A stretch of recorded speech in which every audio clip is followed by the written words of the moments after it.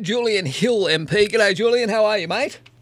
Good, mate. How are you? Yeah, not too bad. How are you all dealing? Your case numbers have dropped slightly, unfortunately. The deadliest day of the pandemic yesterday, but I think Dan Andrews is still pretty keen to open things up soon.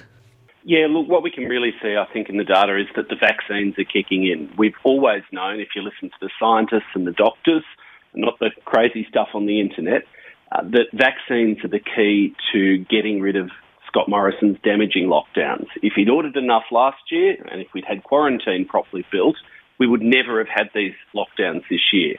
But vaccines are the way out. They're the way to reclaim our freedoms and way of life. And I'm pleased to see the early signs of a stabilisation in case numbers. We can't speak too soon, but it's terrific also that we're seeing in New South Wales, the ACT's off the chart, and Victoria, those vaccination rates now climb towards and over 90%. All right, that's good news.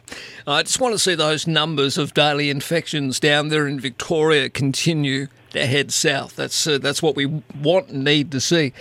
Now, I know that, Julian, you sent a letter to the Information Commissioner. I've spoken to Anthony Albanese. He's on the record on this program of saying that if a Labor government is elected, you will scrap that useless Indue card that costs taxpayers more money than what it's worth, the cashless debit card, the age pension.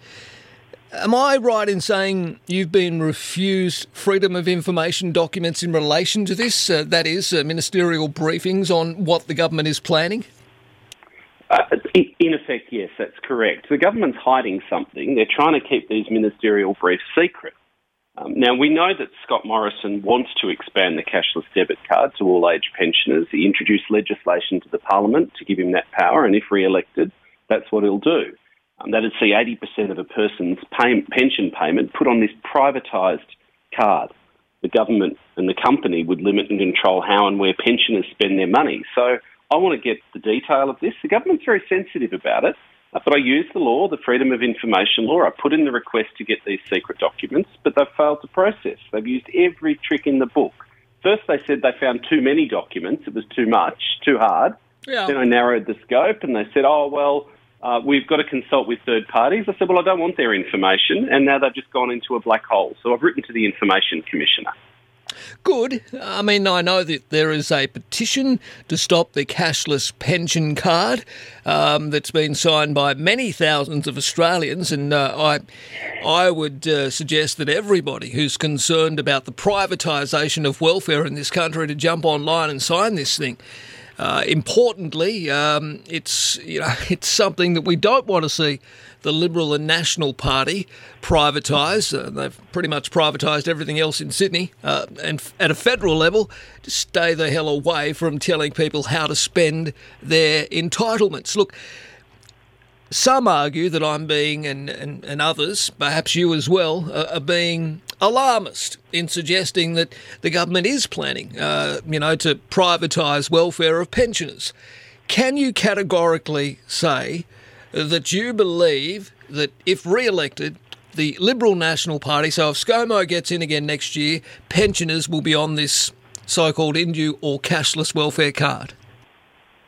Well, that is my view. That is Labor's view, and it's based on evidence. There are already the government already has power to force pensioners onto the card in some areas.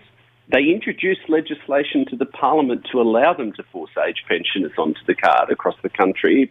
If you don't want to do it, why do you introduce legislation? The Minister for Social Services admitted last year saying that the reason we haven't done it and rolled the card out in major cities is because we have to get the technology issues right.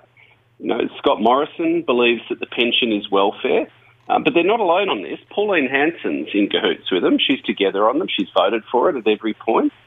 She even said, she believes the age pension's welfare and said that people on welfare have lost their right to decide how to spend their money. So Labor will scrap this card. But the word you used before is critical, Marcus, privatisation. Australians are sick of privatisation of core public services. Centrelink should run the pension system. Australians shouldn't have to beg a private company for permission on how to spend their own money. The government should run social security. Well, you're right. What do we need, mate? Do we need to get Prince Charles to get ScoMo into some sort of realism here? I mean, maybe Scott Morrison is so out of touch that he needs to be told by someone in the monarchy to take things seriously, like climate change, which the majority of Australians believe is real, and we need to take action now. And I would say if I spoke to 10 blokes or ladies and blokes down at the pub who are of pension age, and if I asked them whether they'd be keen on having the government controlling how they spend their entitlements after paying tax their entire lives, I would imagine most of them in the old-fashioned pub test would say get nicked. Yeah, spot on. The people I talk to, you couldn't buy cheap food at the local market. You couldn't buy second-hand goods. Yeah. Couldn't have a meal or beer at the RSL, give cash to the grandkids. People don't want this card. And the government, as I said, they're really sensitive. They're now denying it's their plan. They're running away from it at 100 miles an hour. Of course they thought they could sneak it through, get through the election, and then roll it out for their privatised welfare. It's just not on. We should be fighting this, and it's good that we're talking about it and that people are speaking up. Well, let's continue to talk about it. I mean, how much, even in its trial phase, was it $12,000 it cost to run a card, for goodness sake? And the Indu mob were making a fortune out of this.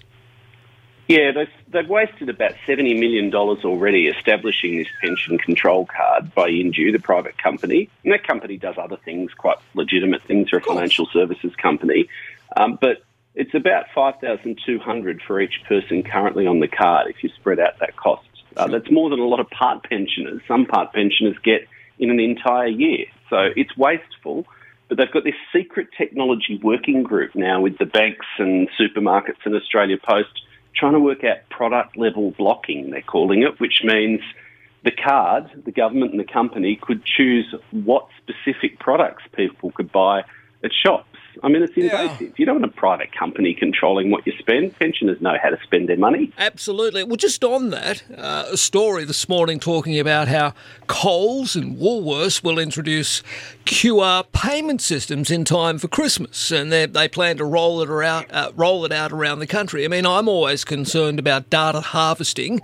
I worry that this will be another way that big corporations will be able to harvest my data, so there's no way knowing that I will ever use a QR code to pay for my groceries at any department store.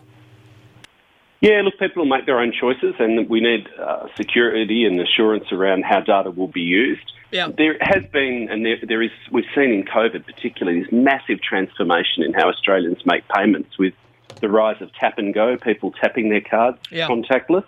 There's a lot of advantages to this. A lot of it can be efficient. But, if people have got the right assurances, I don't think we should be scared about the new payments technology if they can improve our customer experience, speed things up, give us better control over our own spending with some of the apps that can come with them. Sure. But people do need those assurances about data and their own personal safety. Yeah, I just worry that, data may well be on-sold or perhaps be used to bombard you with a whole range of, marketing and all the rest of it. Maybe I'm just a little cynical. All right, Julian, thank you for your time. You should be. There's a lot of evidence out there. People are a bit worried about Google Pay and what they do with it, so it's right to be sceptical. All right, mate. Always good to chat to you. Look after yourself. We'll talk soon.